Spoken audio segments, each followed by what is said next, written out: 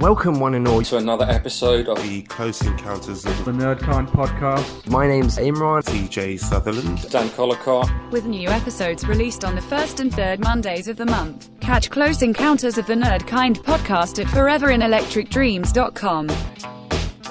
Welcome everybody to the Close Encounters of the Nerdkind podcast. I'm here with my fellow wingmen Dennis Jose Francois.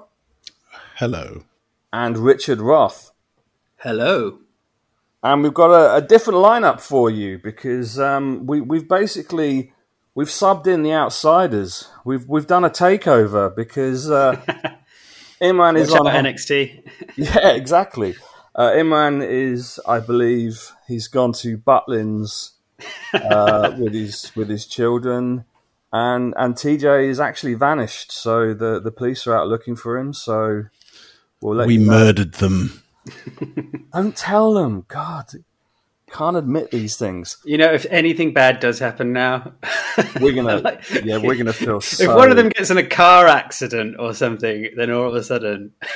Well, at least we know Imran should be fairly safe in Butlins, unless a inflatable castle could, deflate and suffocate him. Maybe.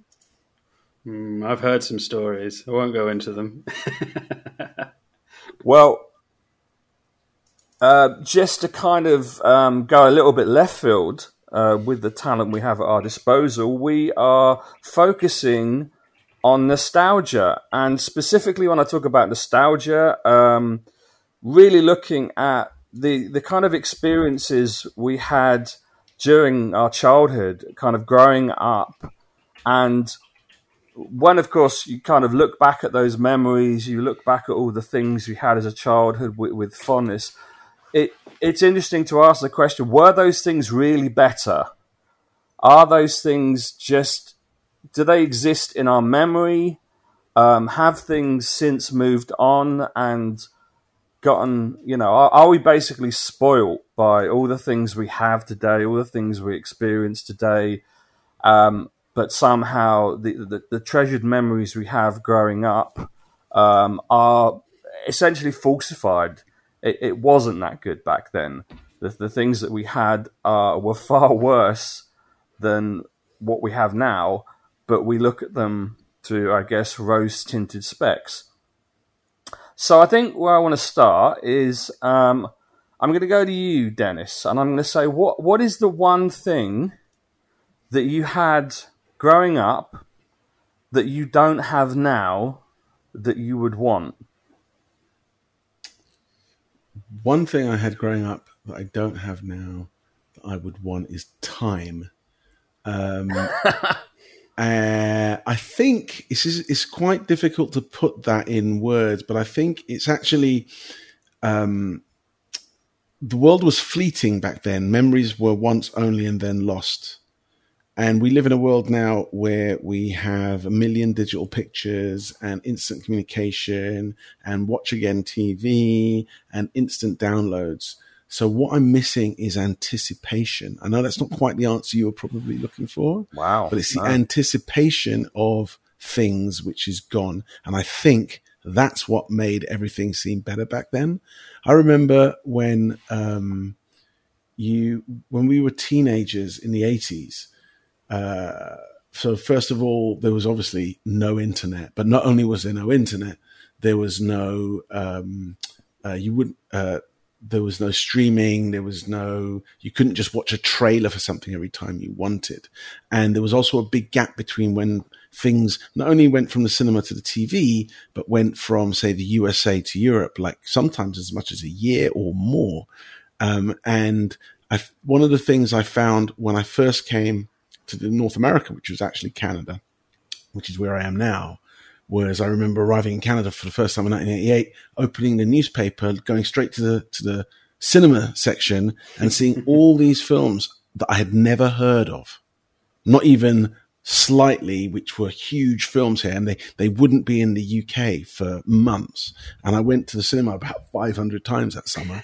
I saw Who Framed Roger Rabbit and all sorts of things. And because I didn't even know these films were coming, I didn't know anything about them. You couldn't see a trailer.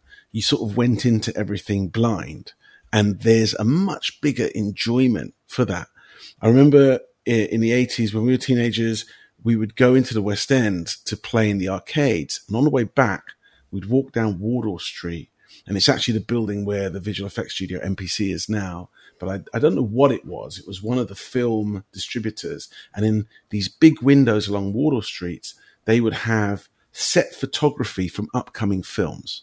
And I remember the day, so you'd see like in one window, there'd be all the photography from, you name a film from the 80s, it would be there. But I remember the day more than any other that we saw the photography for the upcoming movie RoboCop.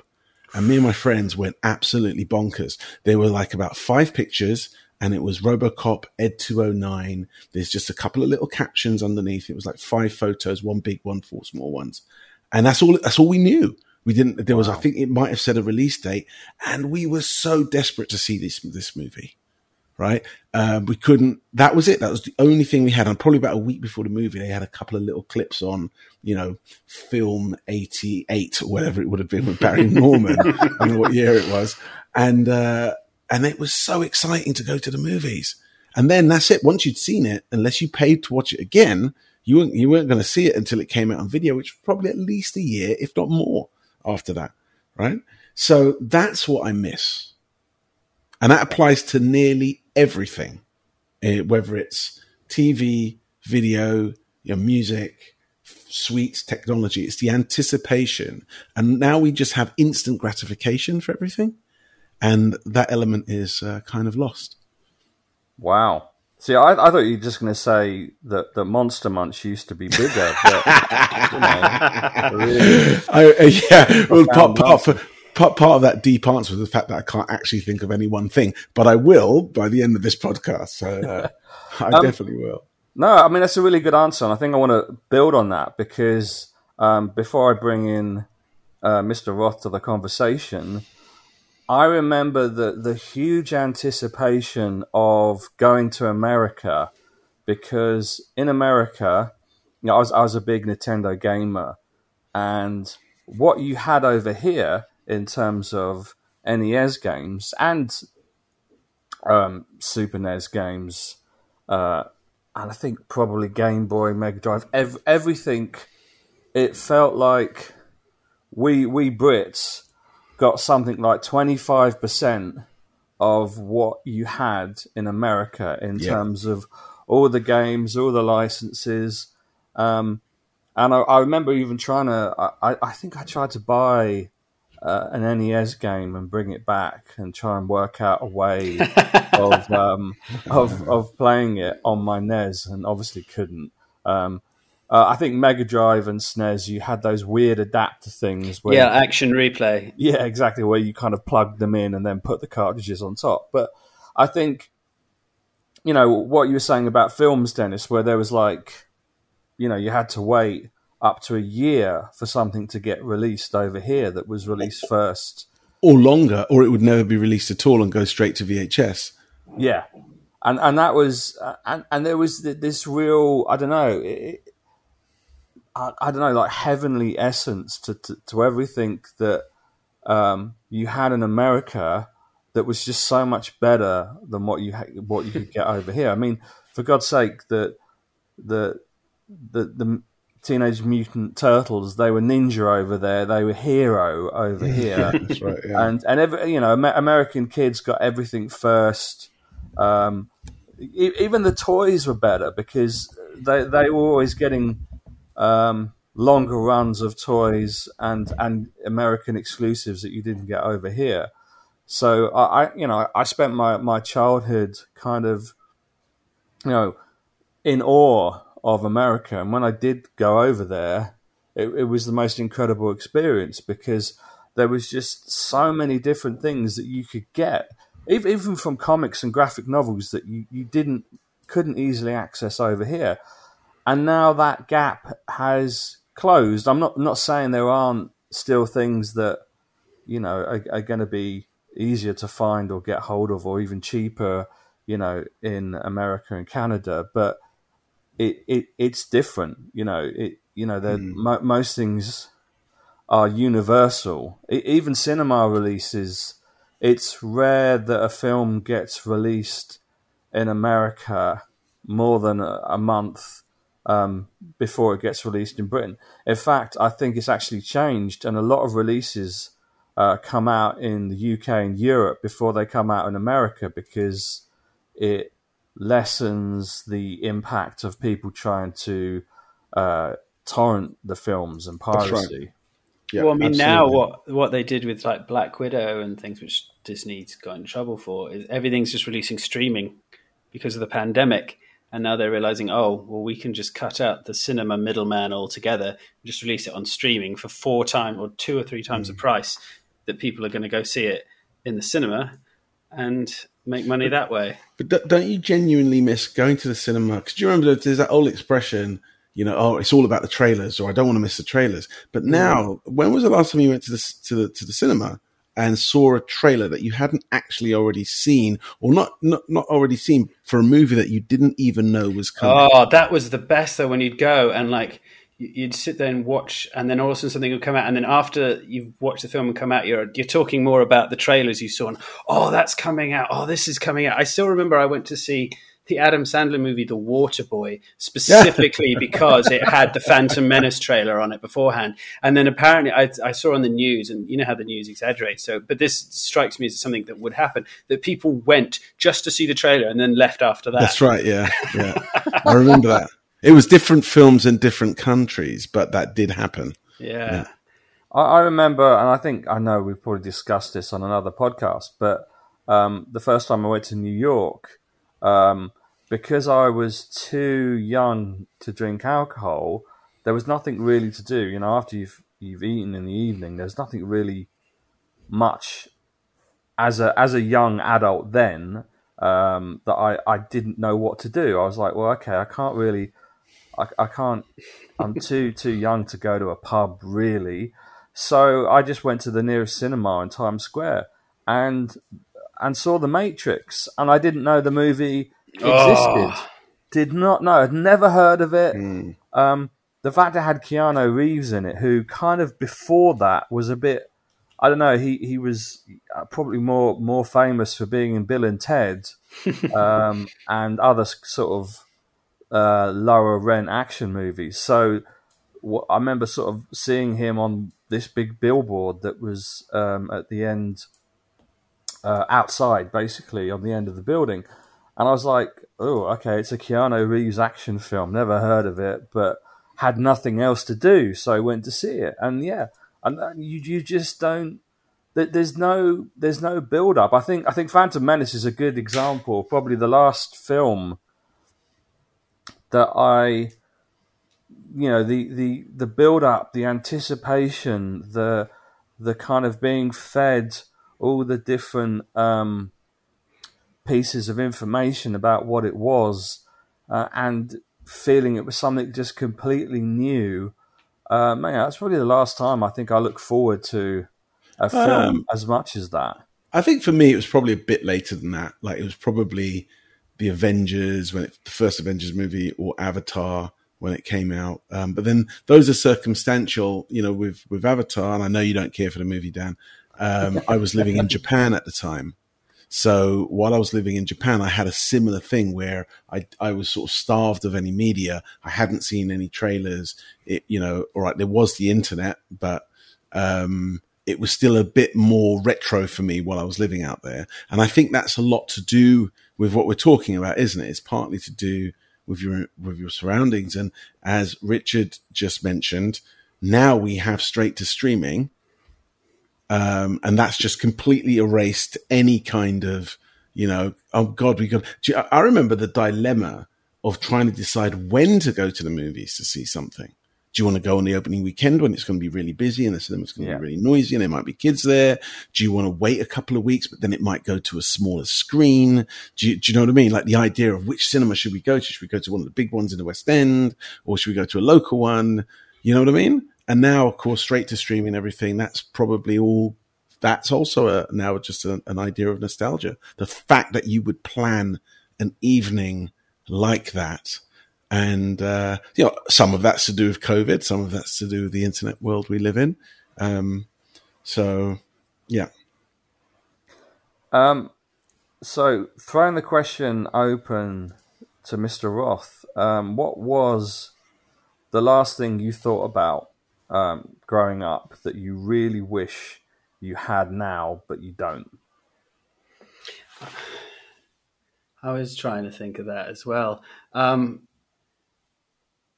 follow on with the existential sort of side of things,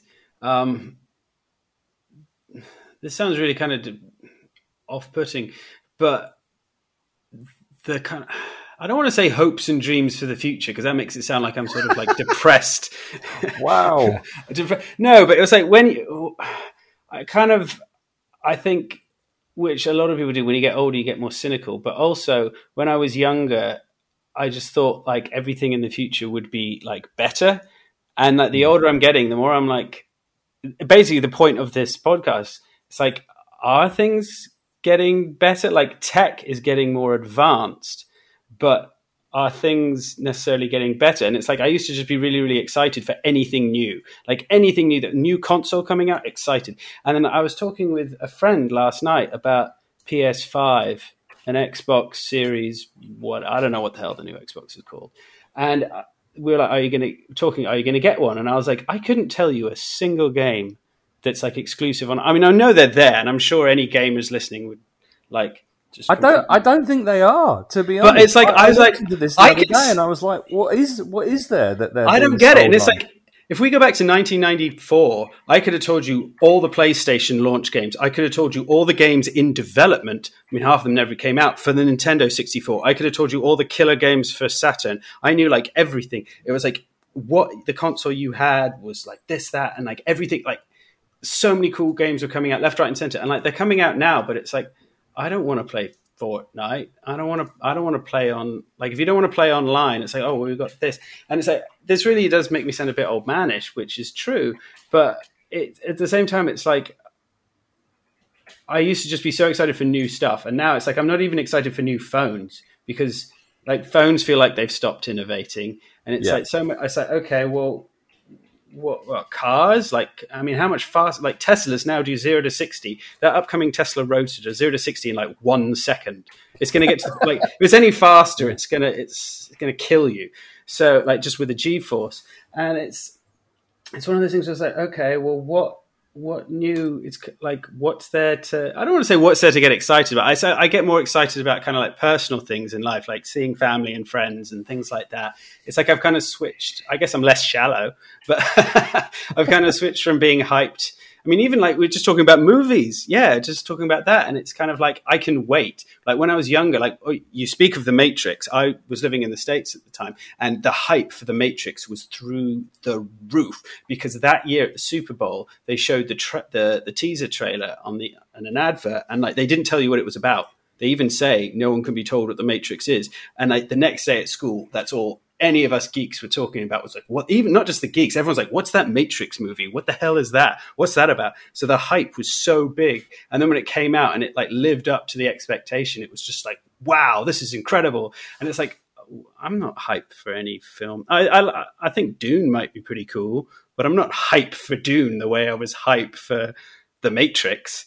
And like, yeah, I mean, part of that is just me getting older, and I'm sure this is it. I'm sure younger people now have the things that they're into and stuff. But for me personally, the older I'm getting, like, I think it is just as well, just the older you get and the more experience you get, so the more numb you become to things like that. But yeah, I'm more excited about like, oh, I'm going to go see my cousins in a few weeks, or oh, I'm going to someone's wedding soon. You know, that the kind of thing that when I was younger, I was like, oh, I don't want to do that. I want to go to the movies.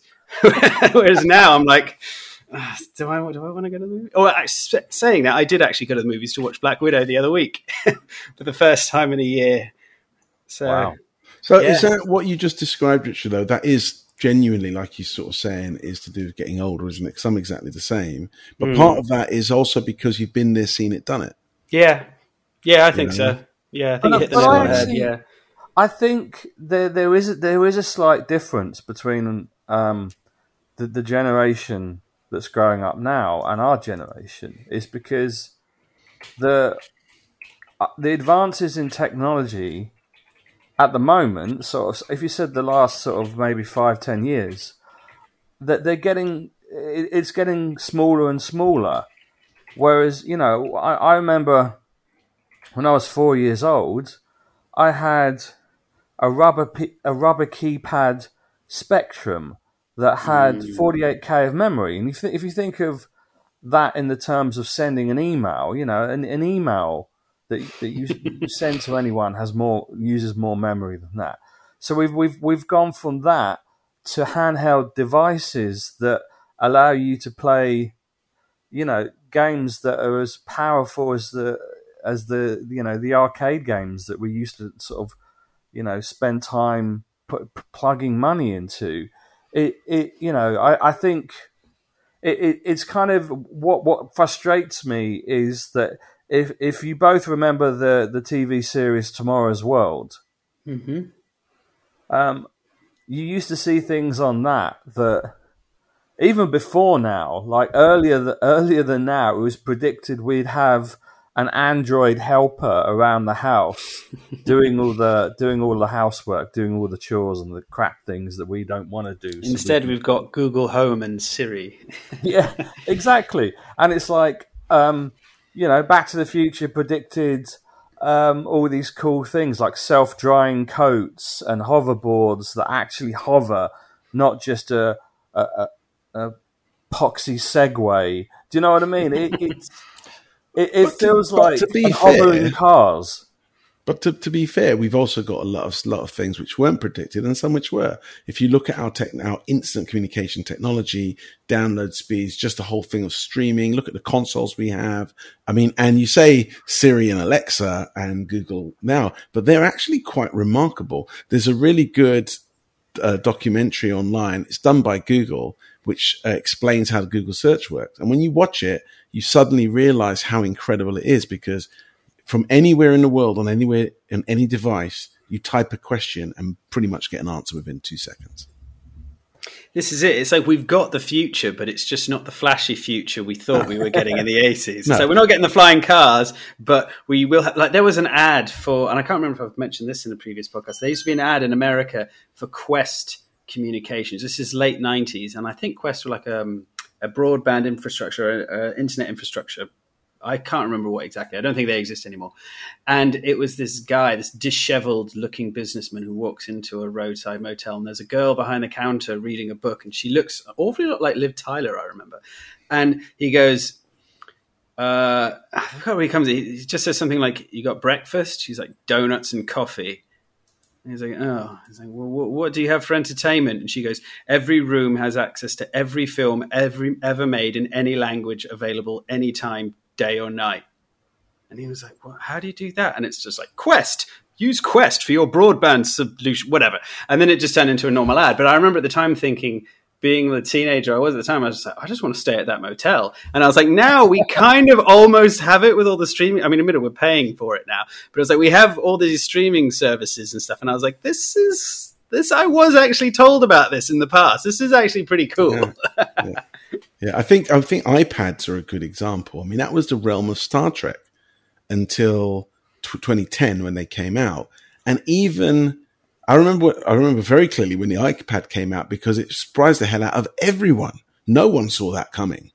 Really, I think everybody imagined a tablet. I think people knew, like, not new, but people were anticipating something. And then when it came out, everyone was just like, "Oh, wow, yeah." Blown away, absolutely blown away. And it was like we just had taken this quantum leap forward. And then suddenly 2 years later, everybody's got one. I mean, look at something like the Kindle Reader, which is now just, you look at it like you would a doorstop or something like that. But, the battery life lasts for 30 days and can hold can hold a library of books in it.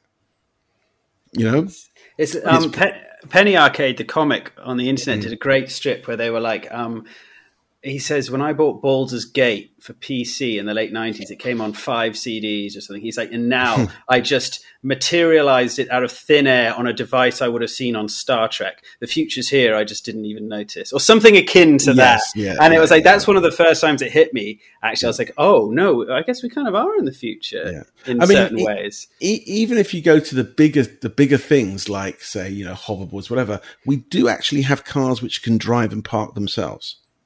And you can tell them to do that. I was in one, I was in a Tesla recently, and you can just tell it to do it. You don't even have to press a button. You just say auto drive or Tesla to me or whatever you've programmed it to do, and it will do it. Now the question is whether legally you're allowed to do it. But we went for a drive through, I was in Vancouver a couple of weeks ago, and we were driving for a good portion of the way, and it was driving itself. Wow. And I'm like, okay, that's pretty, you're supposed to legally keep your hands on the steering wheel and stuff like that, but it can. And there are versions which recognize traffic lights. What was really amazing is the dashboard of the car was a steering wheel and an iPad or an iPad-like device. And that was it. And on the iPad was all the information, including a sort of 3D projection of all the things around it. And like as cars go past you on the left, you see a 3D sim of that coming past you on the left on the iPad, traffic lights coming up, the road markings, you've got the map there, and it can pretty much drive itself. And if that's not the future, I don't know what is. So in a way, you could also say that we're missing our nostalgia for the future. It's a weird thing, isn't it? Nostalgia. Do you know what I used to like when I was a kid? Was when you used to watch those sort of public information films from the 50s. The House of Tomorrow, and I think back then they still seemed futuristic to a certain degree, possibly more because of the design of things than what they did. Like the all-electric house and, dad comes home from a hard day's work and presses a button and he has an instant steak, and stuff like that. But there's another one, actually, microwave cooking and instant meals. Yeah. That was from the space program, I think, microwaves came out of. Well, that's interesting. That's the point I was going to make, is it feels like a lot of technology came from either countries being at war with each other, like the Cold War and the space race. I mean, that's what essentially got us to the moon. Whereas it feels like I don't understand. Even when I watched it, there's a program that's by the guy who did Battlestar Galactica Reimagined. I've completely forgotten the name of it. Which basically is a different. It's almost like a slightly alternate reality where Russia won the space race, and in that, it feels like for all mankind. Yeah, for all mankind. That's it, and it's a really good series. But in that, there are things that are really simplistic. Like there's a moon base. Well, we don't have a moon base. No, we haven't gone to Mars. In fact, there's been very few actual manned missions to the moon since since the 60s, and it's really strange to think that we've got two idiot billionaires trying to turn it, trying to fund incredibly vain, space tourism, but it doesn't seem to be like that. There's no, I don't know. I guess I thought that in my lifetime we would get to Mars, and I now don't believe that at all. I think the discussion about the billionaire space race is a different podcast. Although I would like to say, I do think there's a difference between them. Richard Branson has been working towards this for a very, very, very long time. And I don't think it was ever anything to do with him being rich. It was him genuinely trying to do some kind of space program. Bezos is a different matter. Like the moment that Richard Branson did his, he and Amazon tweeted stuff like, well, you didn't really go to space and our spaceship is more eco-friendly than yours. It looks like a willy. How did no one at any point in the design say, that's a cock? Yeah. Because then they would have to examine the fact that the back of Jeff Bezos' head looks like an ass. Have you seen? I don't know. It's 2 seasons. I haven't seen the back of his head. I don't. Have you? Well, I think season 21 or season 22 of South Park is all about Amazon coming to South Park and Jeff Bezos' plot to get Alexas into everybody's home so that he can take over the world. And when he shows up in South Park himself, when he turns around, the back of his head is a giant arsehole. Like he's got a bum on the back of his head with an arsehole. And I think he's in a floating chair like the Mekon.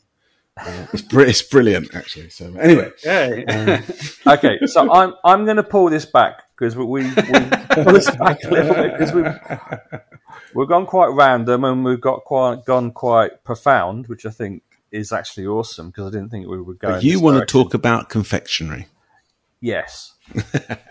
So I'm going to role play, right? I am a shop owner in the, I don't know, 80s and 90s. Doesn't matter when.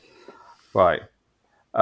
Starting with you, Dennis. Come into my shop. What would you, what confectionery, like drink, crisps, chocolate, could be a magazine and a comic as well if you've got enough pocket money. Okay, What would you buy? I want a Whizzer and Chips, a King Cone, and a Ripple. What's a King Cone? It was the other type of cornetto. Oh. You don't remember those? I deliberately picked 3 things which you can't get anymore. you A can Whizzer get and Chips Ripple. comic. Ripple. Oh, does Ripple still exist? Oh, okay. Yeah, I thought it was. yeah. I thought Flake was still there, but I didn't think Ripple was still there. Yeah, Galaxy Ripple. That's one thing that Oh, that's right, okay. stuck around. Okay.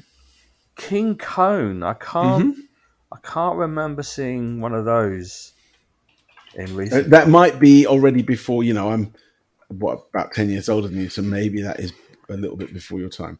But if you search, I just searched King Cone on Google. And sure enough, you get something which basically looks like a cornetto. Okay. So. Richard Roth, same question to you, and it can be America or UK. Well, if it's England, I would say the food and drink I'd get is probably still available.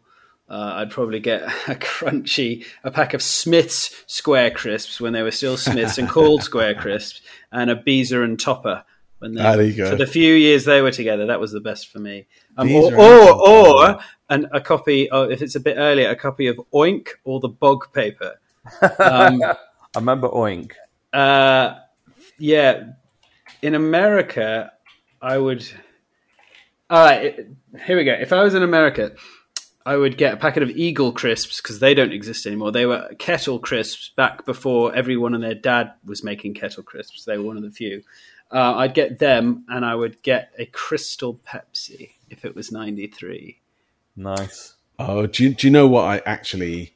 And this is one of the things about going to America when I was younger I used to love is the 2 things I used to do, or 3 things I used to do when I used to get here in North America. I would open the newspaper and look at what was on in the movies.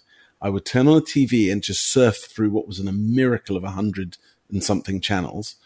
And then at some point we'd go to a supermarket and I'd go to the cereal aisle.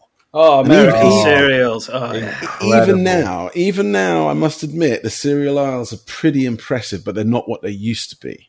You don't get free stuff anymore. I used to get so much stuff. I've got like Ninja Turtle cups that came on packs of Cookie Crisp, like a full cup, and not just like a little kid's, like a full-sized cup.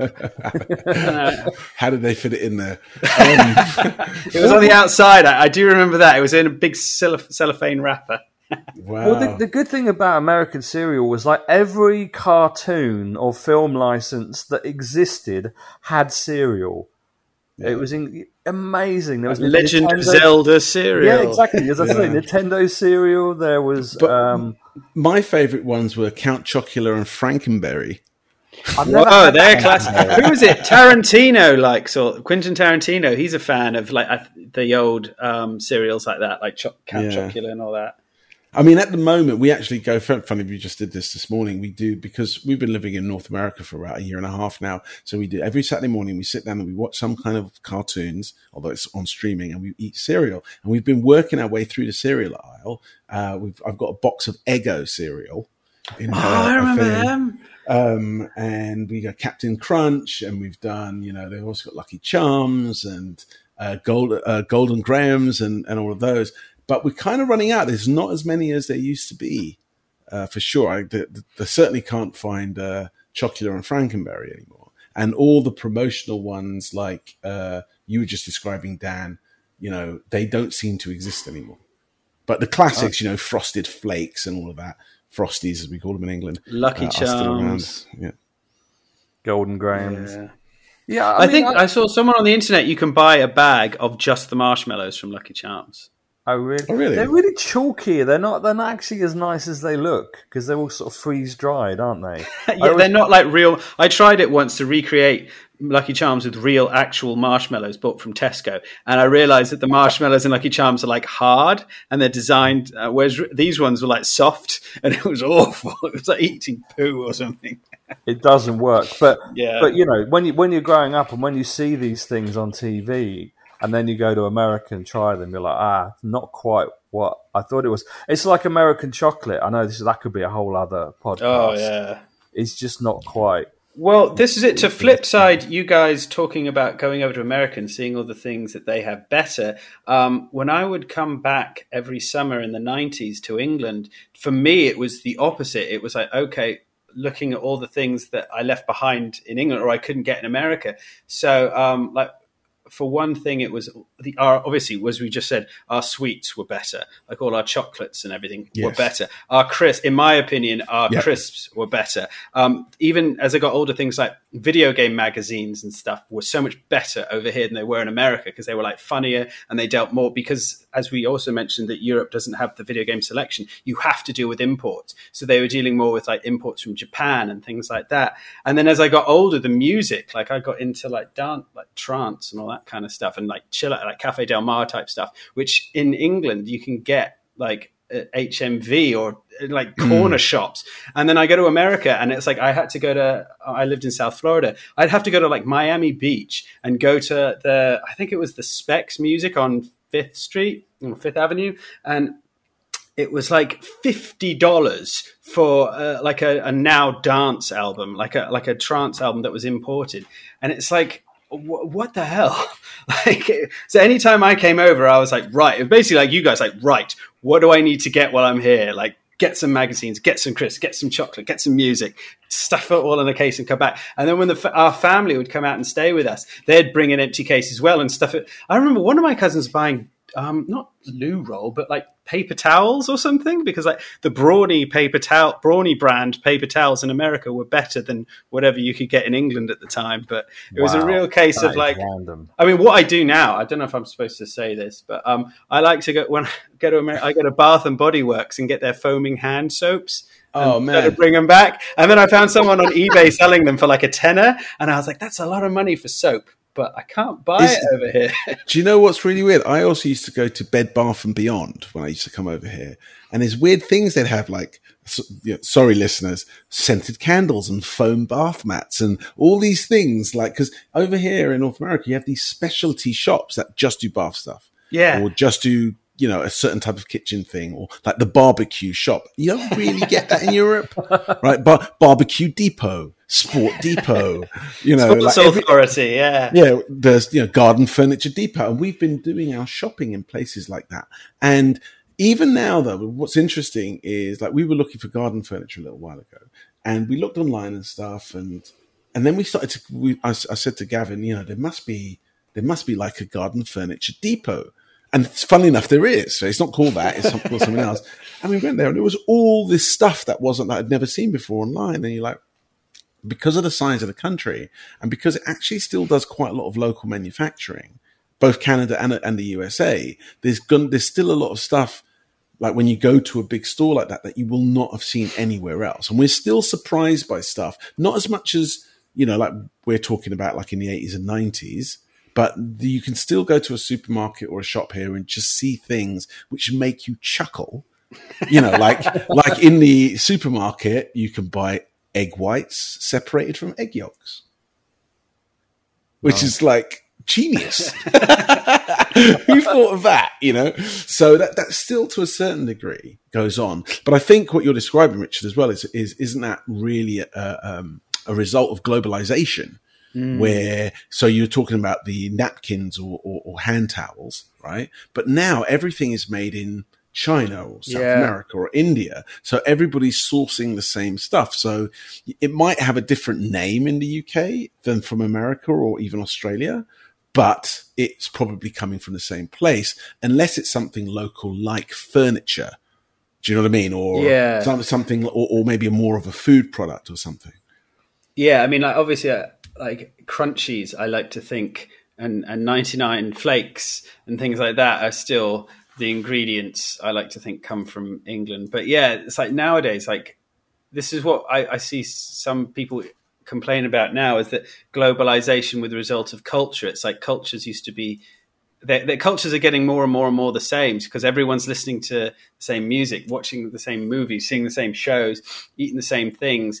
And it's kind of like, even I just remember in like England, the different parts of England seemed a lot more different, and they're still different now. But it's just the world's becoming a much, much, much smaller place, for better and worse. I mean, there's a heck of a lot of good about it. Like we were just saying, with regards to communication, like the fact that I can now chat endlessly with everyone I know, like my family in Australia, my friends in America, everyone around the world, as if it's nothing. Like, if I'd have known this back in like 1988 or something, it would have completely blown my mind. It's just like, you can chat to anyone, anywhere. And like you were saying before as well about everything being so instant with like regards to music. I remember when like a song would come out, and I remember coming home from school and watching like Rap City and waiting for the music video to come on so I could tape it, because otherwise, you know, I don't know if I'd hear it again because I can't find the song in the shops. Whereas now I could just go on YouTube and it'll be there. You know, it's... Yeah, absolutely. I found last night I was trying to find some particular films to watch, and even though we have instant gratification everywhere, the other thing that's happened to us as a society is we expect everything for free. Yes, that's a good point. And we were decided that well, first of all, I'm trying to watch all the way through the MCU. Right from the beginning, and you'd think that would be easy. You just have to get Disney Plus, but there's one or two films, one in particular that's not on the list because of distribution issues, which is the Hulk film from 2008. And now I can pay for it on Google, but I actually found myself, or from Apple, iTunes, whatever, but I actually found myself reluctant to do so because it wasn't on one of the streaming services. And I thought, well, I could download it. Now, in the end, I'm like, what's wrong with you? It's only $3.99, and it's going to be in UHD 4K, right? Just pay the $4. Do you know what I mean? It's like, but the same with, we wanted to catch up with all of the Kong Godzilla movies. So I watched the reading list. It's like, you know, Skull Island, King of Monsters, or whatever. And for whatever reason, none of those are available on any of the streaming services anywhere. You have to pay for them. And I had that same moment again. I'm like, oh, I don't want to pay for this. It's because you're thinking you're already paying for it because you're paying for streaming. I guess yeah, so. I think that's where the mental leap is, because like, no, I'm already paying. I'm not paying on top of what I'm paying because whatever. But no, speaking of the Marvel stuff, this is completely derailing everything. But I bought that 400 quid 23 film box set of the entire Infinity Saga. Oh wow. Yeah. And I spent about 5 days watching him, 6 films a day. I think it was about 6 films a day, and I got through it in about 5 days. Well, do you know, I got very excited back in 2012, 2013 when the Blu-ray editions of the entire Star Wars saga came out, and I bought them. And I got it for Christmas. I think it was 2014 I got it for Christmas, whenever it came out. And we started watching them. But no sooner had we started watching them than I realized I can just stream these on Netflix. Yeah. And it's less hassle. Now, you don't get all of the peripheral stuff around it. That's what you pay for. Because I remember that was, I mean, this is me being a proper, what's the word for Luddite, was when DVDs came out, and I was still totally fine with videotapes. But, I mean, it wasn't the picture quality that moved me over. It was the special features. Yes, absolutely. I was like, oh, look at all this stuff. There's a behind the scenes and commentary. I can't get that on video. So that's what made me switch. And that's what's kind of making me hesitant to give up on buying physical media, because I like all the behind the scenes. You don't always get that. But you've raised an interesting point. Maybe, Dan, this could be a segue into a different, slightly discussion, because even though you say that it was the peripheral stuff that made you switch, I bet once you got used to DVD, the next time you go back to VHS, the quality was a lot worse. Oh, it was appalling. I remember I had taped Back to the Future Part 3 off television, and that was my copy, adverts and all. And I was completely fine with that. I saw no problem in any time I watched Back to the Future Part 3. It was taped off telly with adverts. That was just a part of the experience, and I saw nothing wrong with it. Whereas now, it's like if I'm buying something, I'm like, this DVD is 720? What the hell? Like, it should be 1080. It's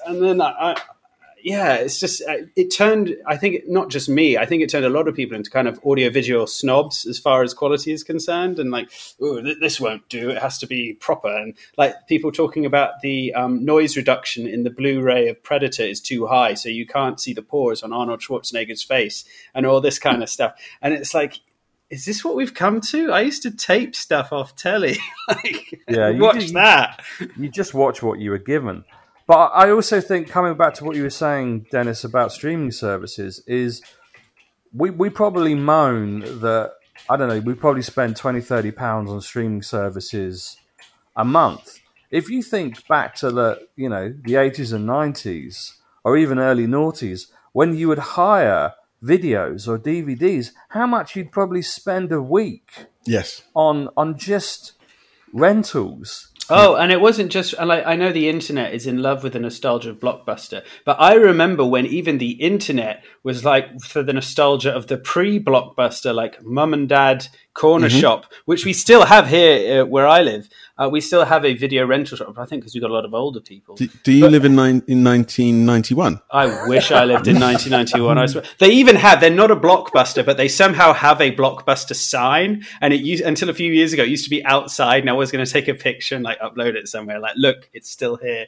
But yeah, you'd go in and you spend, like, I remember Blockbuster in America, I think was $3. I think it was $3 or $5 for like a 3-day, 2-night rental. And yeah, you'd go in and like, I would just rent, and I'm sure I'm not the only one who rent the same things over and over again. Yeah. You come, oh, Back to the Future Part 2, please. You know? Yeah, totally. And we'd think nothing of that. You know, our parents would think nothing of yeah, they'd just be like, oh, you're getting this again? All right, whatever. I mean, I think, though, that quality issue, and now let's bring this around, also goes to other things as well. One of the reasons, my nostalgia, you were speaking about games, I didn't talk about games. I find myself completely unable to play retro games unless it's something I've never played before. So I recently got into playing the XCOM series. But even then, I could only really go back to 2010, because from about then onwards, actually, the quality's fine. But I can't play stuff from the 90s or the 80s. Like Sonic the Hedgehog? Not really. Actually, no. Some things like Sonic I think are fine, actually. Because the new Sonic that's come out recently doesn't look that different from the old one. And it works for what it is. But some of the older games, it's just like, no. I like to play a lot of RPGs and strategy games. And depending on how they were made originally, they just don't work for me now. Like even the ones that I love, like me and my friends, we played Neverwinter Nights when it came out in 2001, 2002. And it's the only game that I'm going to go with 12 of us bought so we could all play together online, right? Every single one of us has got in fact, I can see them on my shelf now, but I recently went back to try and play it. I just can't do it. It just doesn't look good enough anymore. And it's the same, I sort of feel that way about looking at VHSs and some things. Now, for whatever reason, that doesn't really apply to music. I think the human ear, the brain, is quite good at getting past the noise, all the quality issues in music. And there's some argument to say that music hasn't actually got better in audio quality because it's just become so surgical and digitized that actually that older analog sound is something we crave for. But I personally don't crave for that in video games. But isn't that a thing with the music? Isn't that like a style now? That kind of old lo-fi sound? I mean, I don't know. I really don't follow music now. I'm one of those guys where my taste in music stopped about 10 years ago, I think.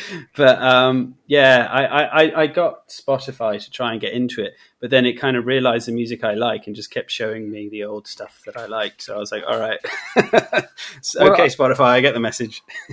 I think, what you're probably saying there is that sometimes the music, some of the value that we hold dear in music is part of the imperfections, part of the kind of the rawness, the live aspect, the timing issues, the untuned guitars. I think all those things can create different textures to music to make things sound different, because there's probably, oh God, am I going to use the word homogenization? There's a lot of music that's very similar.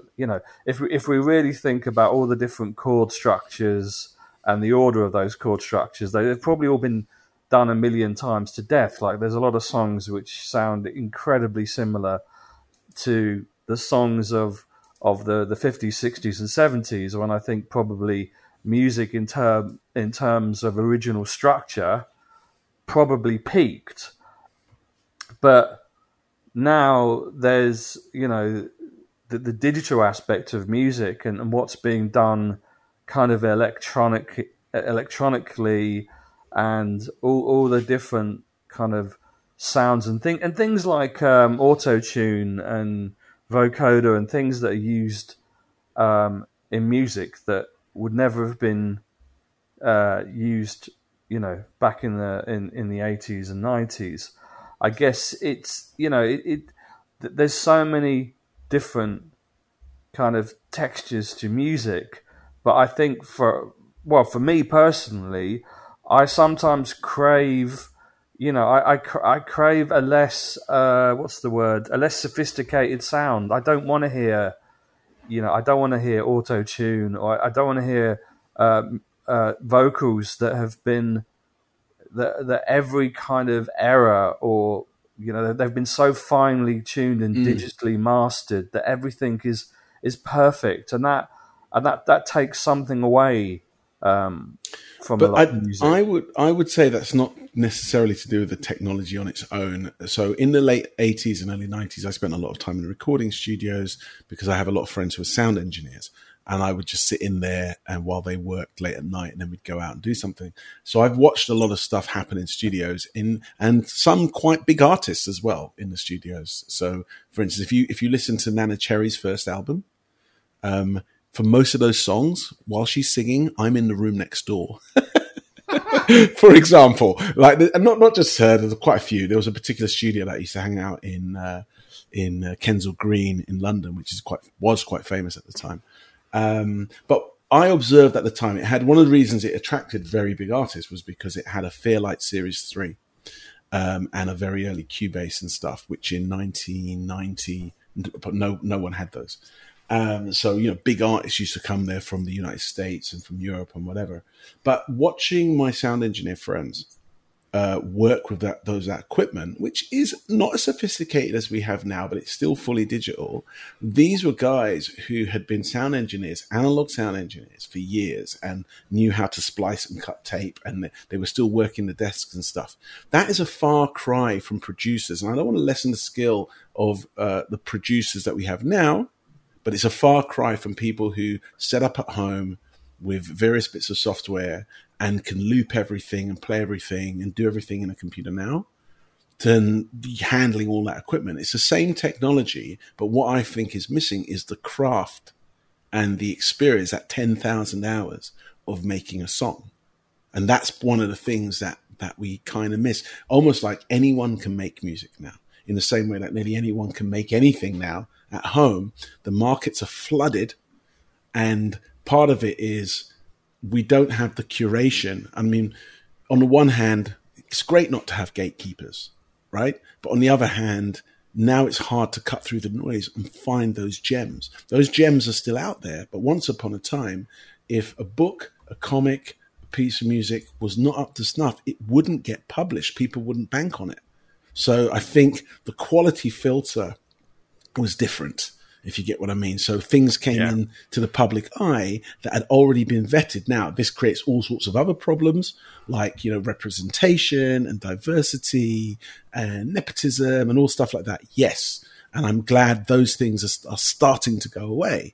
But the other thing that it created was a far higher quality in general. A record company would pay for a band like Pink Floyd or whoever to spend a year in a studio doing a studio album, right? Whereas, and provide them with whatever they needed and the best sound engineers and whatever, and they would create their best work. That doesn't happen anymore. Well, it does, but only for certain artists who can afford to do it. So, and it's the same with movie making and visual effects and stuff. Now, visual effects are everywhere, all over the place. And I work in the visual effects industry, right? So guilty as charged.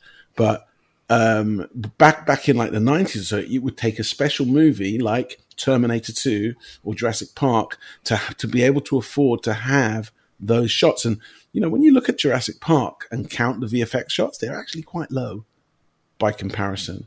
Interesting. I can't remember what film it was I was watching the other night, and I realized, in fact, it was The Dark Knight. It was one of the Christopher Nolan Batman films, and I was surprised at how short the credits were compared to a movie that happens now. The Marvel movies have credits that go on for days. Yeah. I mean, they have to, because it's the only way. They have to, because I've been hearing that the effects house, they have to bring in multiple effects houses to finish, and some of them go out of business because a lot of them take the work for less money, so they can tell other people, "Hey, I worked on Black Panther." And everyone's like, "I love Black Panther. Yeah, you can do the work for us," and charge them full price. But then apparently, this is also the problem: is they sometimes work themselves to the point that they go out of business. Yeah, that's very much the case. I mean, there's levels of complexity on it, and it's not all from the point of view of the studios, but we do end up the money distribution in our industry isn't very good, and it's getting to the point where there's a few very large companies. Again, it's globalization, right? I work for the largest company in the business, DNEG. Just as a disclaimer to everybody, and you'll be hard pressed to find a big screen movie that does not have a DNEG credit. I mean, in the last 10 years, we've won, I think, 6 of the visual effects Oscars. We won this year. I think we won the year before. We won the year before that. This year we got it for Tenet. The year before, I think we got it for Blade Runner 2049. We got it for First Man. We got it for Interstellar. But it takes a studio the size of the one I work for to be able to cope with that system and not go out of business. And that's globalization. And the small player, the boutique places, it's very hard for them to get along. Same with comics, same with books, same with TV. That's unfortunate, I think. I think we'll have to do a podcast on deep fakes and the ability to de-age or recreate someone digitally from scratch, like Princess Leia, Grand Moff Tarkin. There's been Kurt Russell. Yeah, there's been so many. That's loads. What's it? Most recently, Luke Skywalker in The Mandalorian, and it wasn't even a deep fake. They did it differently. There's two more nostalgia things I just would like to talk about. Is one of them? Did Quattro become Lilt? No, it didn't. Quattro and Lilt were always separate products. But that's partly, one of them was commercials and advertising. I find myself going on these random YouTube rabbit holes, looking at commercials from the 80s and 90s, because these are the things I remember. When you said Smith's Square Crisps earlier, I remembered the Lenny Henry advert for it. It's square, that he used to do. And I get that. When you said Quattro just now, I remember the Quattro advert, that weird futuristic machine where fruit went in one side and it all moved around the machine. A can of Quattro came out the other side. But what did happen to Quattro? Because I don't understand. Because I remember I used to buy it weekly, and then it just disappeared. Same thing that happened to Jolt Cola and many other things. It's just the market can only support Jolt Cola so many. Still exists, doesn't it? I don't think so. Oh, it might do, but I don't think so. The market can only support so many products. But or can it? This is the question. I mean, look at the music industry. where, as you've often pointed out, Dan, the record labels actually put out less work than they used to, and then complain that downloading has cost them their industry. But actually, whereas once they might have put out 100 artists a year, now they put out 20. So, and I think the same is true with crisps, and we were talking about breakfast cereals earlier. I remember I said there's less cereals in the aisles. There's not less people on the planet. Oh, no. So why are there less cereal brands? So, that is an interesting... Well, what did happen to Quattro? Whatever happened to ? But also, I think we've got to get this out of the way. It's the dumbest of all the nostalgia kind of cliches. Is, do we think that chocolate, different confectionery, sweets, crisps were bigger? There was more of them when we were kids, or is it just literally because we were a kid and therefore everything was bigger because we were smaller? I think the deal with crisps, and I realised this the other day, is because I used to eat them one at a time, and now I eat them three at a time. Because, I used to eat Hovis biscuits, and this is really embarrassing for me to admit, but Hovis biscuits look like a loaf of bread from the side. I used to eat the top of the loaf, and then I used to eat it letter by letter. I tried that a few years ago, and it's like my mouth is so big now. I was just like, this what? And I was when I was like 5, so I could easily do that, and it's no problem. So no, the Hovis biscuits haven't gotten smaller. My mouth has just gotten bigger in more than one way, I guess. So, what was the sweet? What was the chocolate that came in a packet? It wasn't Revels. It was like each one was slightly different. Orange center, strawberry center, coconut center, toffee.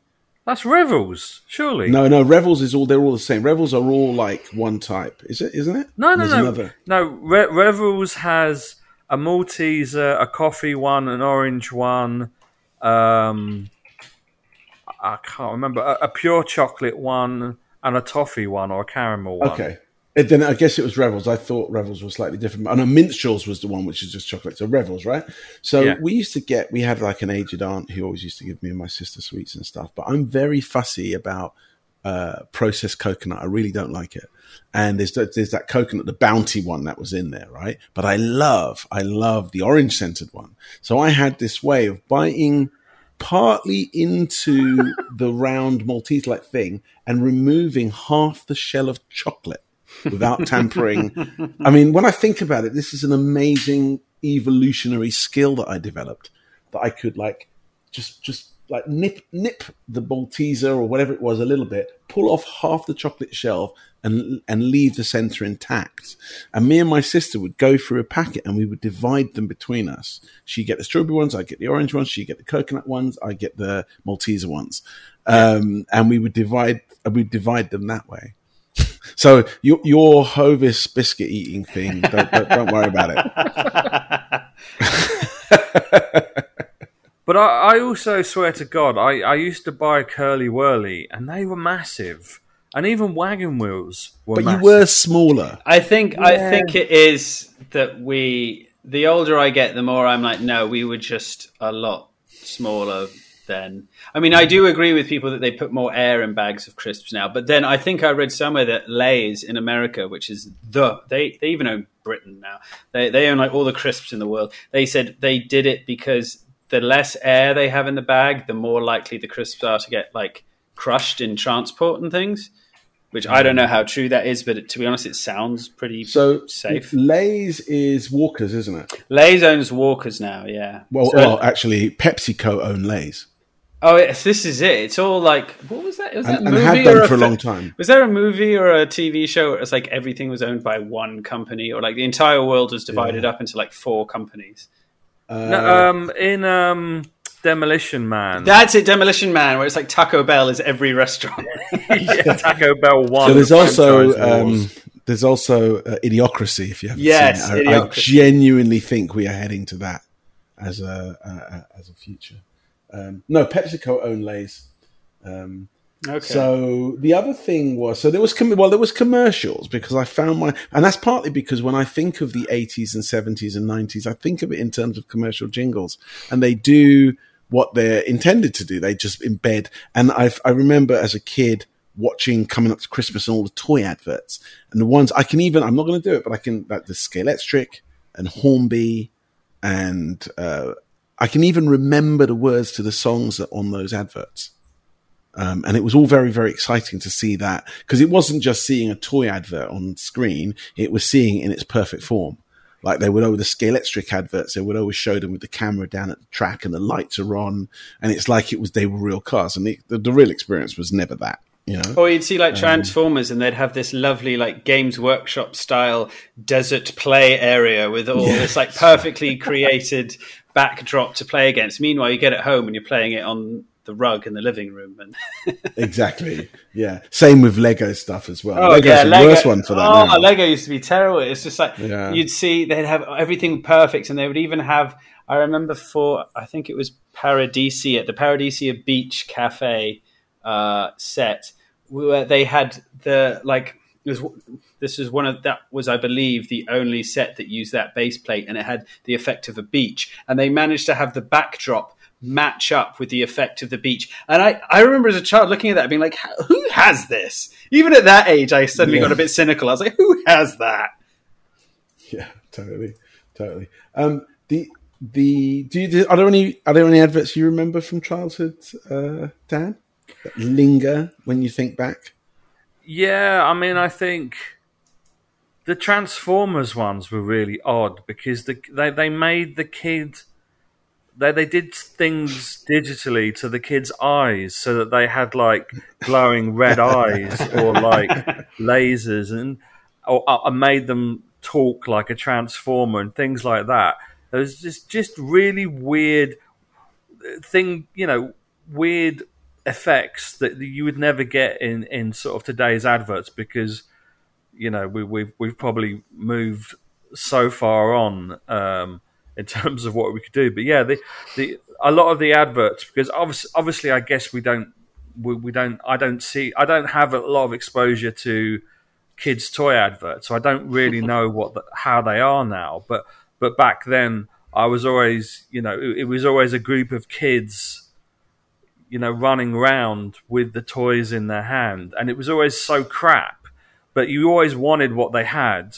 But when you actually look back at what they were doing, it's literally the equivalent of someone with an airplane going, "Meow, oh no, shoot, you've shot me."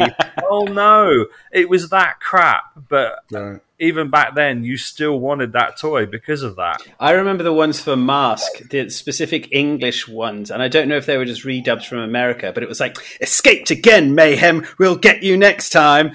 And I was like, yeah, I kind of need those now. No, they were... And that's... Sorry, I know this is a bit of a random aside, but I do love watching... You talk about globalization. It always seems to be things like shampoo or kind of household product adverts. They're always dubbed. And they're so... If you actually bother to watch them, God knows why you would. But if you actually try and watch the actor or actress and look at their lips, they're never in time to what's being said, and most of the dubbed voiceovers are kind of going on when they've got their head turned, so you can't actually see them speak. And you think in modern society, it's almost quite reassuring that they would take one advert, record it in, I don't know, China for no money whatsoever, and then just dub over it for all the European and English-speaking countries. It makes me laugh that is still a thing. Yeah. The other thing that was on, there's actually two other things that are on my list. One is just about being an expert or having knowledge of stuff, because back in pre-internet, this is definitely an internet thing, right? But pre-internet, you could be an expert on something because you put your work into it. So like in the 80s, I used to go to the comic shops. And first of all, I was one of the few of my friends who even knew where the comic shops were. because there were lots of little ones. And I would go in there, I'd spend hours in there, I'd buy back issues and I'd read them back, and, you know, and I'd be the go-to person with knowledge on the history of Spider-Man or something like that. And you could do that with music. I'm sure you spent hours going through back catalog music stuff in record stores, Dan. Yeah. You don't have to do that anymore. You can just instantly find anything anywhere. And somehow that takes, I don't know, there's something that does to my enjoyment of things.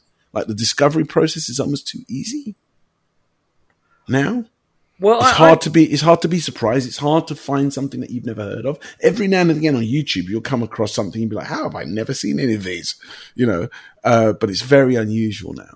And like most of the time when I turn around to someone and say, hey, have you seen blah, blah, blah? They're like, yeah, we've seen all 100 of them. I'm like, oh, okay. I'd actually counter that because I at the moment, I let my Spotify subscription lapse because I really think the fact that they give 0.00004 pence per streaming, you know, so many artists get absolutely nothing out of that service. But I do find it interesting if you go to all the legitimate download services, like Bandcamp, for example. I think that allows you to go down quite fun rabbit holes where you go, because they arrange things by genre, and as soon as you pick one band, there'll be all the other bands on that kind of digital recording label, and then they kind of do a lot of targeted advertising through emails to kind of show you other bands you might like. So I think it's definitely not what it was. I mean, I used to, every Saturday without fail, I would go to probably 3 or 4 different record shops and just spend all my time looking through CDs and trying to have conversations with the people that work there in order to find out, you know, what I should be buying, basically. So it's definitely not as fun. But I do think if you move away from the kind of mainstream services like iTunes and Spotify and go to the more kind of, I don't mean like indie as in indie rock music, but independent labels and independent kind of legitimate downloading services, you can spend quite a bit of time kind of discovering some interesting bands and artists. But it's definitely not the same as, you know, when we were growing up. I mean, I kind of miss like real DJs, right? Talking about stuff on the radio. I still listen to a lot of radio, and I'm probably one of the few people left that does. A lot of the stuff I listen to is just internet radio, so it's really just a streaming playlist.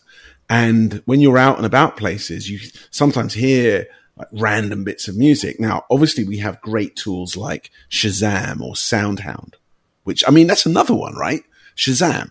You just hold your phone. You don't even have to do the dial the number thing that you used to do back in when it first came out. You just hold your phone, and within about 20 seconds, it recognizes the tune and tells you what it is. If that's not the future, I don't know what is, right?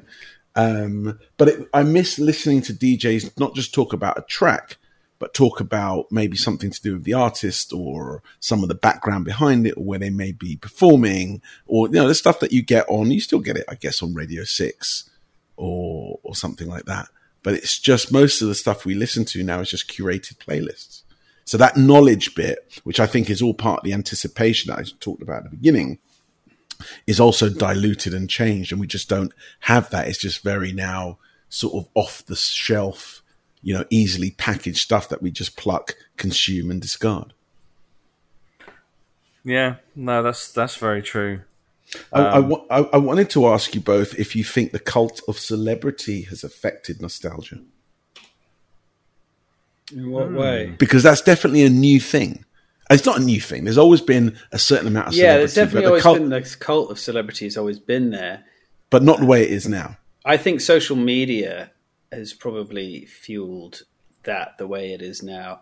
I mean, that's, as you've been saying before, that's probably a topic for a whole separate thing on the the bad and the I guess one or two good things about social media, but there are no good things. Yeah, there are no. Good trying to be things. diplomatic.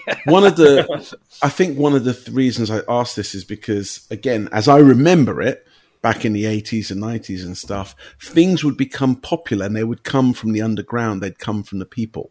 You know what I mean? Yeah. And then you knew it had gone commercial when celebrities jumped on board. Right? Now it seems to be the other way around.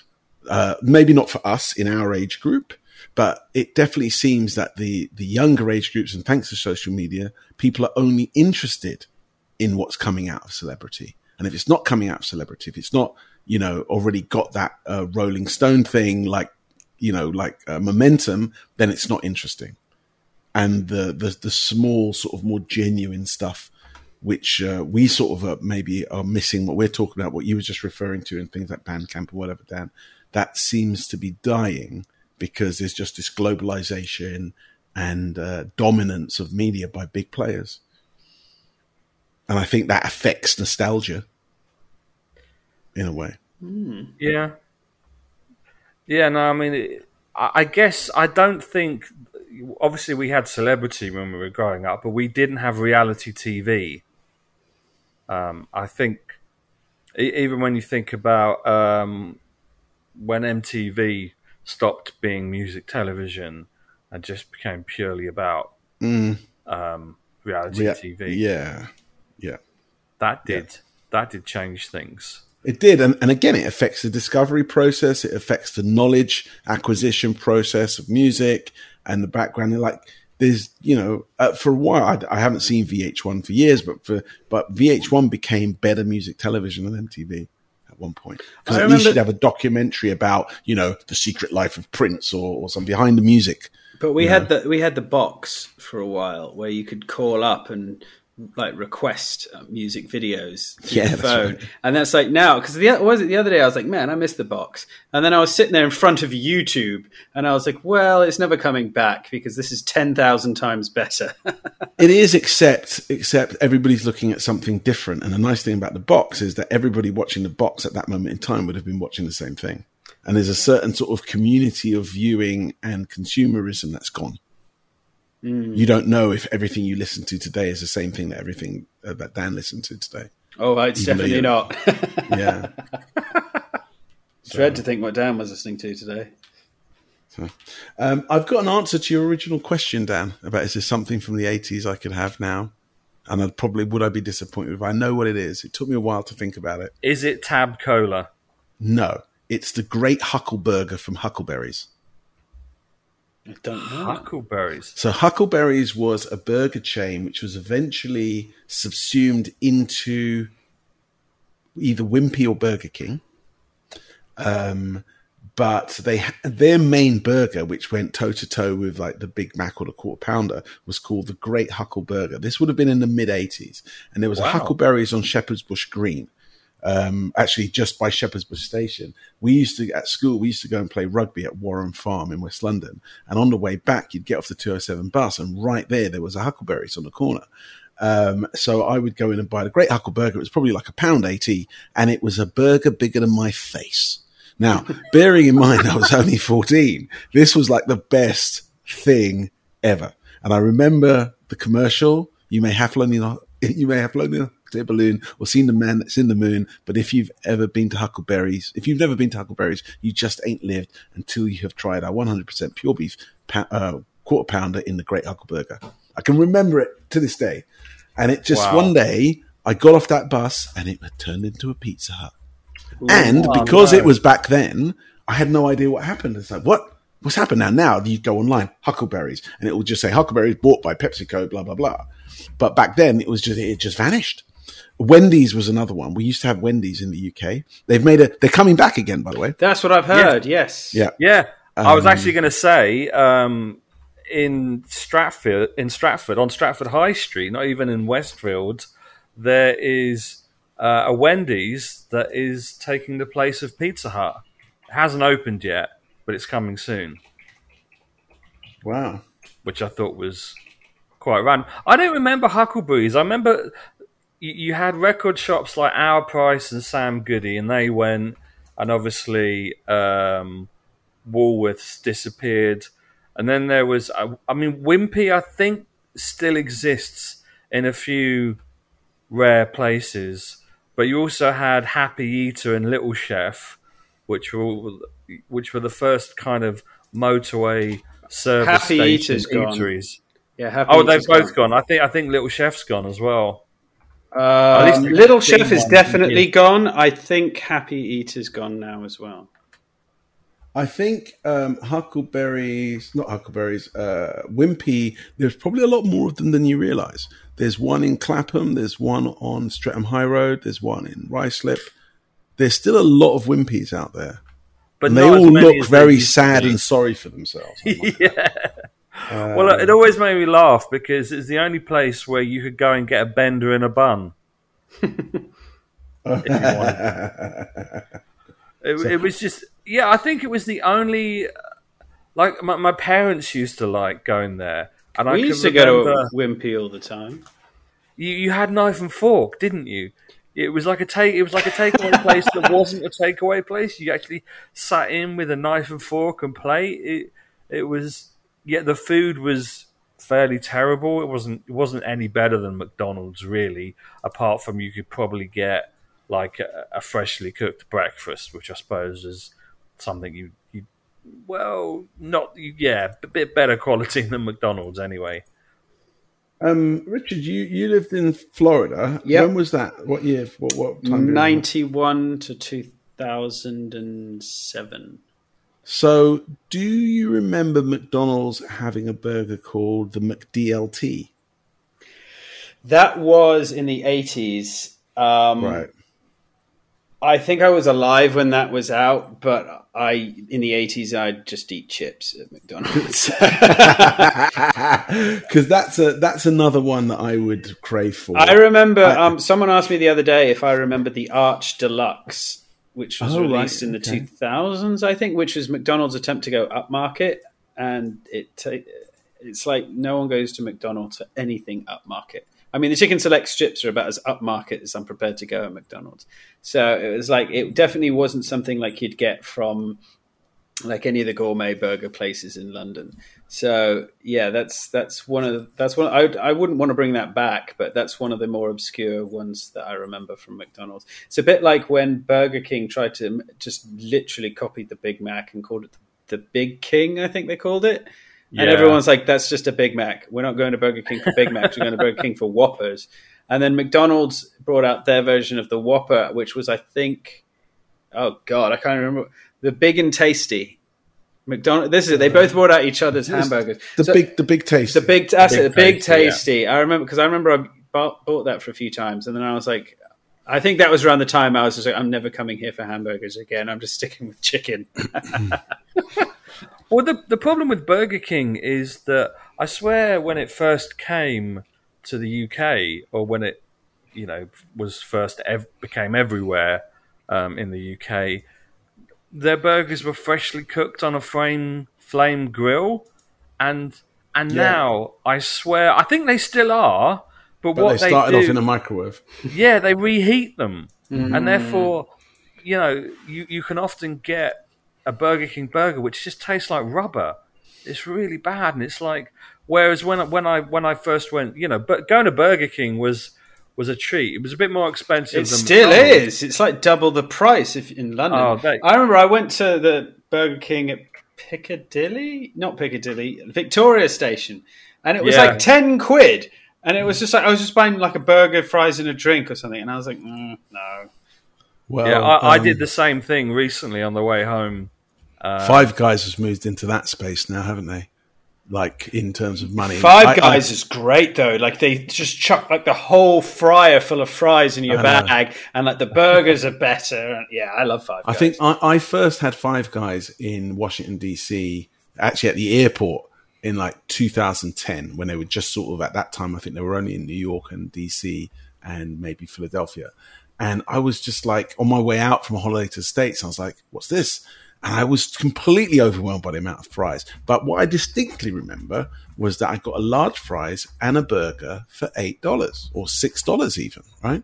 And then when they opened in the UK about 5 or 6 years ago, I was like, oh my God, Five Guys are finally here. I remember going into the one in Covent Garden, and a burger and fries was £12. And on the wall, there was a clipping from the New York Times or something which said the best burger and fries you can have for $8. $8. And and I remember thinking, what? And if you look it up, I've done this a few times. If you Google search Five Guys menu UK and Five Guys menu USA, and even now we are being overcharged in the UK like 1.5 times the amount, 2 times the amount. Yeah, that really makes me angry. That like, there's no need for that. Do you know what I mean? It's like, there's just no need for that. Because it's not like they're importing anything. Like, I can understand why Nintendo costs more over here because they've got to import it and there's less of us. Yeah. But we have our own cows. We have our own potatoes. It's like we can grow this food. I can accept what you pay in dollars is what you pay in pounds. So the difference is 20% these days, 30%, but not the rampant overcharging that they do. Also, I think no, because I was going to say, our corporate tax was lower, but now it's about the same. I think payroll taxes, I mean, not to get into sort of monetary policy, I think payroll taxes are quite a bit higher over here. So I don't know how all that works in the difference in price. But yeah, we should sometimes let the price difference. So in that regard, things definitely were better back then. So, yeah. I was just trying to post to you guys. I searched for Huckleburger online. I actually did find some stuff, but I can't get the Zencastr chat stuff to work. So I've just messaged you with it then. It was a chain that ran from the late 70s to the mid 80s in the UK, and there were 20 restaurants in London, and then I think it was swallowed up by Wimpy, and then or sold on to Pizza Hut and Burger King. That's it. Interesting. Yeah, because I never knew until I went to America that KFC and Pizza Hut is the same company, isn't it? Which is also owned by Pepsi, I think. I didn't think KFC was PepsiCo. It's owned by Yum Brands, which I think is a part of the Pepsi conglomerate. It might have changed hands a few times as well, because they tend to, don't they? Yeah, but different KFCs in different countries are owned by different companies. Did you know that? So you have Pepsi, you have KFC USA, and then KFC International, and they can be like the recent story about Philip Morris International has said they want to ban smoking everywhere, and Philip Morris US are like, guys, where do you think our paychecks come from? Yeah. Well, they see money in legalized cannabis and vaping. So they want to ban cigarettes, but it doesn't mean they want to ban addiction to stuff. I think we probably should close out the podcast now, but I just wanted to kind of riff back on the whole globalization thing, because one of the things I miss the most, that there was definitely more of them when I was a child, growing up, is independent shops. Because it feels like you go anywhere in Europe, it's the same shops owned by the same companies. Like you can't, like, as a kid, I had this routine where I would, every time on a Saturday, I would go to the local town with my parents, and I would go to, there'd be 2 comic shops, there'd be about 4 or 5 independent record stores. There would be, there'd be even independent, book and film and video places like that, and they all were locally owned. But if I go back home, to the same towns, and want to find anything that isn't just owned by the same companies, you could go any part of the country and see the same shops. There's just nothing there. There's no even independent clothes shops. I mean, God, I'm not fashion conscious, but I always used to like to buy certain types of clothing from certain shops, and they don't exist anymore. It feels like it's the same crap everyone buys everywhere, unless you go online. I think, like I mentioned earlier with the garden furniture, I think over here that's slightly different, or in as much as maybe they're chains that I've never heard of because I'm from Europe. But I totally agree with you there, Dan. When I went to Vancouver recently, so 2-3 weeks ago, one of the first, I remember saying to Gavin, get off the plane and you've got Lush, Body Shop. Oh, from Uniqlo. Oh. Yeah. All of that. And there were so many, and there were a lot of British shops actually, British chains that I wasn't expecting. I don't know why I wasn't expecting to see something like Lush, but that's something I've always associated with the UK high street. Do you know what I mean? But I'm like, wow, that's an international chain as well. And like these stores were way bigger than the ones in London. And body shops everywhere and those kind of places. And it's exactly as you say. I mean, over here, the department store is still a thing. Shopping malls are still a thing, but they are dying off. But there are a lot of independent stores on the high street. But like I said, it could turn out that they're just a chain that I've never heard of.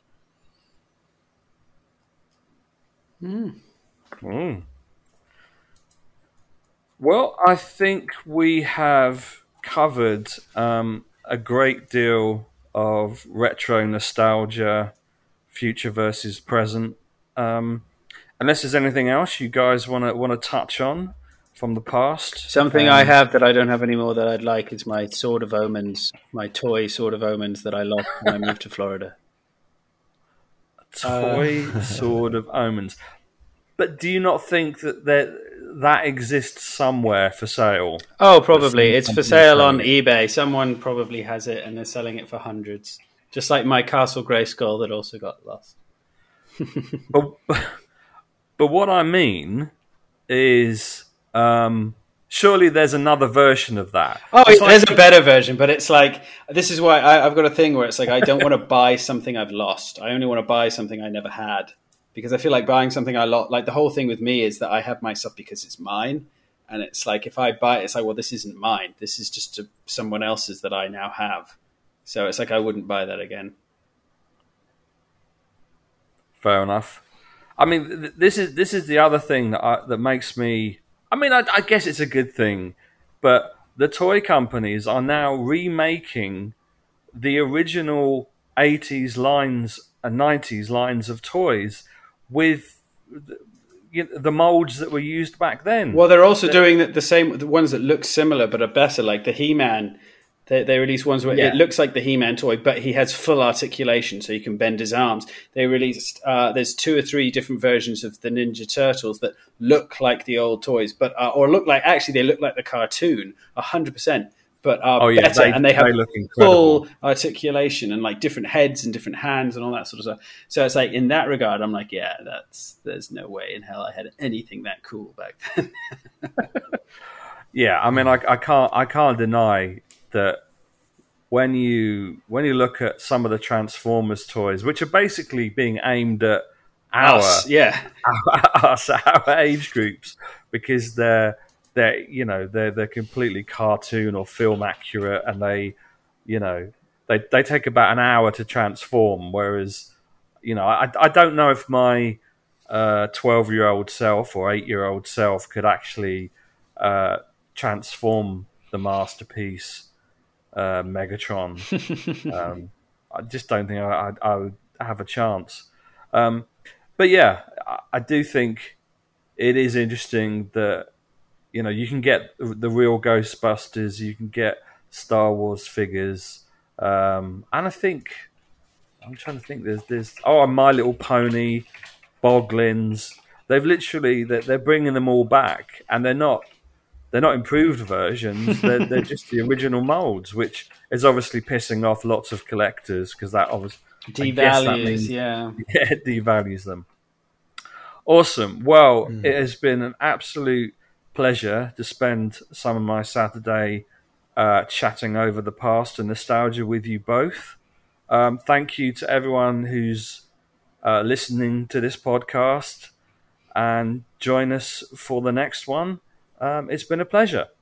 Thanks, everybody. Thank you. Bye.